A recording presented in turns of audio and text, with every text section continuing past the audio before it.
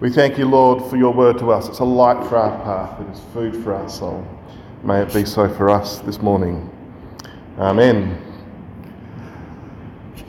Today, as we're beginning a new series, we're going to be looking at Paul's letter to the Philippians, and in some ways that makes perfect sense. This is what we do in church, isn't it? We come to church, we gather around the Word of God, we open it up, we extract 3 points each week, we take them on board, and we go home and apply them to our lives. And I'm sure as we go through the book of Philippians over the next few weeks that there will be some good points that are made which we can then take back and apply to our lives. But in our reading today, as we open it up, I want to take us a little bit deeper to a more deeper understanding upon which any 3 points that we might derive later on, something on which they rest. And in our reading today, I think what we see is we have something of a deeper understanding of the heart of Paul who writes these letters, and therefore we have a deeper understanding of God's heart for us. And more than any 3 points, it's if we grasp that heart and take that into all that we are, that the fruits of God's work in us can spring forward naturally. I remember when I used to read Paul's letters in my youth. I don't know how many people have read them in their entirety, at least some of them. And I remember, particularly when he was writing to people like the Galatians or the Corinthians, where he's needing to correct them, even rebuke them. I remember reading them feeling a little bit like what happens when you're sitting in a classroom and the teacher is getting annoyed with someone else and maybe calling them out or chewing them out, and you're sitting there feeling sort of vicarious guilt. Or has anyone had that experience where you feel like you're being told off too? And there'd be times when I would be reading them like that, going, "Oh, Paul, ouch." But there came a point when I realised that I had stopped reading Paul from the point of view of one of the churches he was writing to. And I started reading Paul from his point of view. And suddenly I realised that caricature of Paul as a grumpy, over-intellectual, dry and dusty, emotionally repressed theologian-type Puritan was actually just that, a caricature, and a false caricature at that. And I started to see that actually underneath everything that Paul writes, there is this soft, aching, and often breaking heart. And even when he is in rebuke and correct mode, it's not coming from a place of dictatorial, disciplinary rage. It's the heart of a parent that aches for a wayward child. And I saw it especially a few years ago when I was leading a church plant. And it was back in those days when church growth was the name of the day. And when we talked about that in ministry, it was all about leadership and key point indicators and success. We were all on a mission, and God wanted us to win and flourish and to be prosperous. And there was nothing wrong with that. It wasn't all wrong. But it was an attitude that we were picking up from the spirit of the world. It was in the days when careers and business and life in general was all driven about things like academic success and bank balances and home ownership. And so that came into the church. Let's wear the name of Christ and win. And of course, if you're pushing for winning, there's also the possibility of losing, you see. I was on board with this way so much. In fact, as a young, youthful, zealous person, I would look disparagingly upon the people who had gone before me because they had left us with such a job to do. Why couldn't they have done the winning, I was young. And then I got to this point where our success suddenly seemed to slow and then even stop. By God's grace, we found ourselves in a season when we weren't winning anymore. The church wasn't growing and there was conflict inside and out, and we faced adversities and obstacles, and we had to jump higher and higher to see if we were trying to get anywhere. And I wondered if God had abandoned us because we weren't winning. I started questioning God's love. And I remember crying out, "Lord, all I want to do is build you a nice church." And I'm sure others have cried out in their own career choices, "Lord, all I want to do is to serve you in my job. Lord, all I wanted to do is look after my family. All I wanted to do was achieve this or that." None of it bad, but Lord, it doesn't seem like you're with me anymore. Have you abandoned us? Do you still love us? And I imagined that I was in this classroom, and while the headmaster Jesus off in a distant room somewhere might smile at me, I was looking at Paul the teacher, this amazing missionary, and I imagined him handing me a big fat F. But then I began to see his heart. In 1 Corinthians 4, Paul writes to rebuke his church. Not because they are failing, but because they are winning. They are winning badly. They are winning according to their own strength and not according to faith. And this is what he says to them. Already you have all you want. Already you have become rich. You have begun to reign, and you're doing all that without us. And how I wish that you really had, so that we might also reign with you. Because it seems, well, even though you are triumphant, God has put us apostles on display at the end of the procession with those condemned to die in the arena. We have been made a spectacle to the whole universe. We are fools for Christ. But you are so wise. We are weak. But you are so strong. You are honoured. But we are dishonoured. To this very hour we go hungry and thirsty, and we are in rags. We are brutally treated. We are homeless. We work hard with our own hands, and when we are cursed, we blessed. When we are persecuted, we endure it. And when we are slandered, we answer kindly. We have become the scum of the earth, the garbage of the world, right up to this moment. That's Paul writing. And I read more and more, and Paul began to teach me that the heart of Christian ministry and of any leadership in any sense that's after the heart of God, the pursuit that we take is not towards success in its own right, certainly not success in the world's terms. Leadership and ministry is about being close to God, so close as to share his heart. And so Paul, when he talks about leadership and winning, he talks about dying for Christ, about being willing to become garbage if that's what it takes. For him, ministry is an act of carrying, holding, caring, loving, being the shepherd that lays down his life for the sheep. And later on in Philippians, as we'll see, the phrase he uses is to share in the sufferings of Christ. He is no theological bully. His heart is desperate to imitate the Lord's and to exercise whatever ministry or leadership or place that he has according to Christ's self-giving ways. He wants to have the mind of Christ, he says in Philippians chapter 2, we'll get there, in which he is willing to be emptied of all glory and power, so that whatever comes, whatever success may come, is for God's glory and not his, as a gift. And so let's, as we open up this letter from Paul to the Philippians, let's ponder where he's coming from.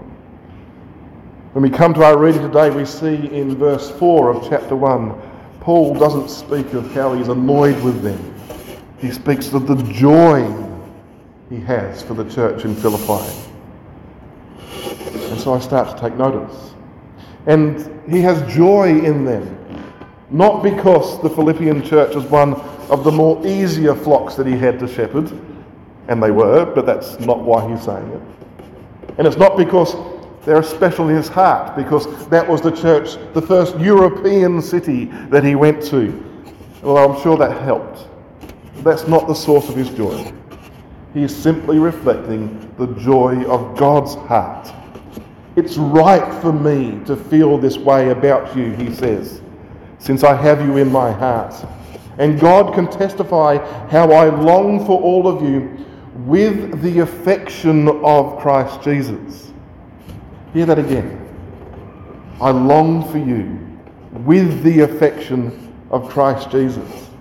Paul is a man after God's own heart. And God is someone I can trust. So I'm going to start listening to the one who shares his heart. So let's ponder that. And here's a question that might help us ponder. Paul can write to the Philippians and say, I love you and have joy for you and long for you with the affection of Jesus himself. So when we think about ourselves and how God thinks of us, do we conceive that he has joy and affection for us? God looks upon us and smiles, that he delights, that we bring him joy. Consider the joy that Paul speaks of. What's it attached to? In verses 4 and 5, it says, I always pray with joy because of your partnership in the gospel. I am confident, he says, that he who began a good work in you will carry it on to completion. He has this heart of joy because of all of you share in God's grace with me, he says. That's why I long for all of you with the affection of Christ Jesus. And the only image I can grasp that sort of encapsulates this joy is a parental image, or perhaps the joy you might have had if you're an older brother, or you have someone that like a mentor, or anyone that you've poured yourself into and invested in them. There's a joy in the teaching, there's a joy in the educating, there's a joy in the investing in people. But the greatest joy is them, whatever we've poured out into them takes root in their lives, and rather than being recipients of all that we have, they begin to share that with us. In my life, there is a small child who calls me Pa. She is 18 months old, and in and of herself she is delightful most of the time. You can see her exploring her vocabulary at the moment, playing with words, learning to communicate, and there's a good work that has started in her. Do you see what I'm saying? It's being worked out in her. And each step is a delight as it becomes less and less about teaching. This is an apple, not a banana. And more about her sharing, conversing, conveying her own ideas that haven't come from us, but have come from her. Some of you know I may roast my own coffee. It's a process of weighing out coffee beans and putting them in the roaster. And I can tell you it's a lot less efficient when there are little hands helping me. But there is a greater joy as I share that process. And similarly, my own biological children are growing up. Today is my daughter's birthday and she turns 20. None of my children are teenagers anymore. Yesterday, my children were babies, and now they're adults. And there's very little that I can teach them anymore. They all, in their own way, have surpassed me in their many endeavours.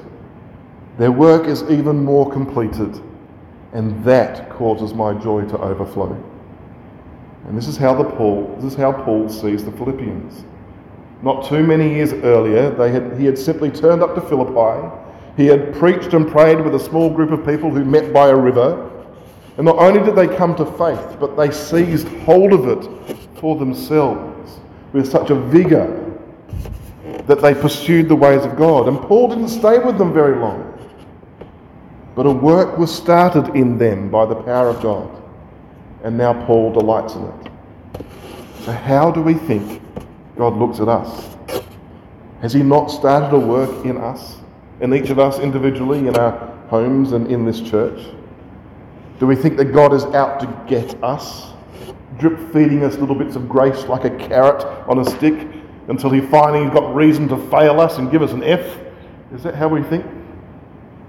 Or has he started a work in us that is his joy to bring it to completion? I know in my brokenness, I still imagine the hovering fail. I know in my brokenness that I can tremble before this image of the harsh school teacher.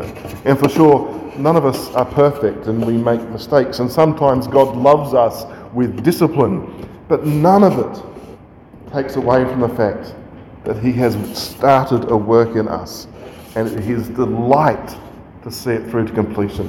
He is for us in ways beyond what we can ask or imagine. And Paul the pastor reflects that heart. Too often I hear it. It's a theological cliche. It's a trope. It says, Jesus is good, but Paul is bad. I don't need to listen to him. And every time I hear that line, I say, you have neither understood or read Paul or Jesus. For sure, Paul is just a reflection of the greater glory of Christ. But look at what is reflected. And that's what Paul turns to. Throughout this book, we'll see him turning towards the greater light with a heart filled with prayer. And a prayer that he offers in this reading for his church. And then at the risk of sounding like a charismatic, that prayer can be summed up in 2 words. More, Lord. More. More of what? More of you, Jesus. More of your work in us. Lord, do more. It's a prayer for more love. You can see it in verse 9. And not just a sickly sweet love or a cliched slogan love, but a love that abounds in knowledge and depth of insight. A love that is expressed through wisdom, is able to discern what is best and what is pure and blameless and what is not. A love that does a work that produces the fruit of righteousness, goodness, joy and beauty that reflects and shines the glory and praise of God. So Lord, more of that. That's the work you're doing in us. More of that. We want to amplify your joy. We want to increase your delight. We want to please you. Whether we are in chains like Paul is, or free in our prosperity, Lord, do your work in us. I don't know about you, but I will follow Paul in that prayer. It's our hope. It's what we want. It's what we desire to bring joy to the Lord. And right now we could say Amen and finish there. But there's one more thing to ponder as we finish. What God's heart is for us. If we pray for and pursue and say more love, more of your work in our lives, what do we do with that? Here's the trick I think us Westerners often miss. When we talk about wanting more of God's love in our lives, and then what we do is we end up putting ourselves back in that classroom with the hovering fail. And we look up at our teacher and we turn it into this. Yes, Lord, I know you love me. Now let me prove that I'm worthy of your love.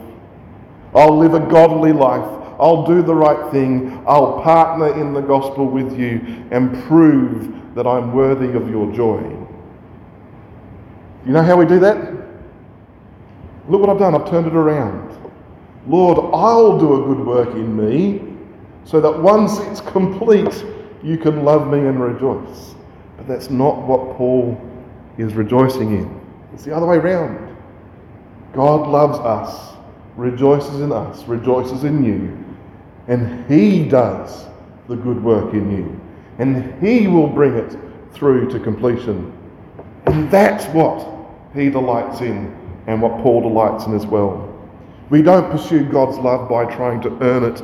We don't pursue God's love by proving our completion, but simply by desiring his work in us that he will complete. And this comes from simply knowing his heart, as Paul does, and trusting in it. That is what changes us. And rather than having to strive for a big church or a successful job or a fruitful life, we come to share in the love of God as it grows in us. We come to share in his sufferings. We learn to pass through the storms and shames covered by him. We're helped to feel what he feels. And so we love others with his wisdom and understanding and his sense of what is right and wrong, his sense of justice. We pursue that justice without getting lost in the trauma of it, because we find our hearts breaking and held by him. And so we become whole in him. And we learn that it's not something that we can generate except by pursuing his heart, yearning for him and letting him work in us. So as we begin this journey in Philippians and continue it over the next few weeks, both through this book and in our lives, can I encourage us simply to start here. Don't read this as scolded children, but as God's people invited into sharing his heart, sharing his joy, and so learning to follow him. Amen and amen.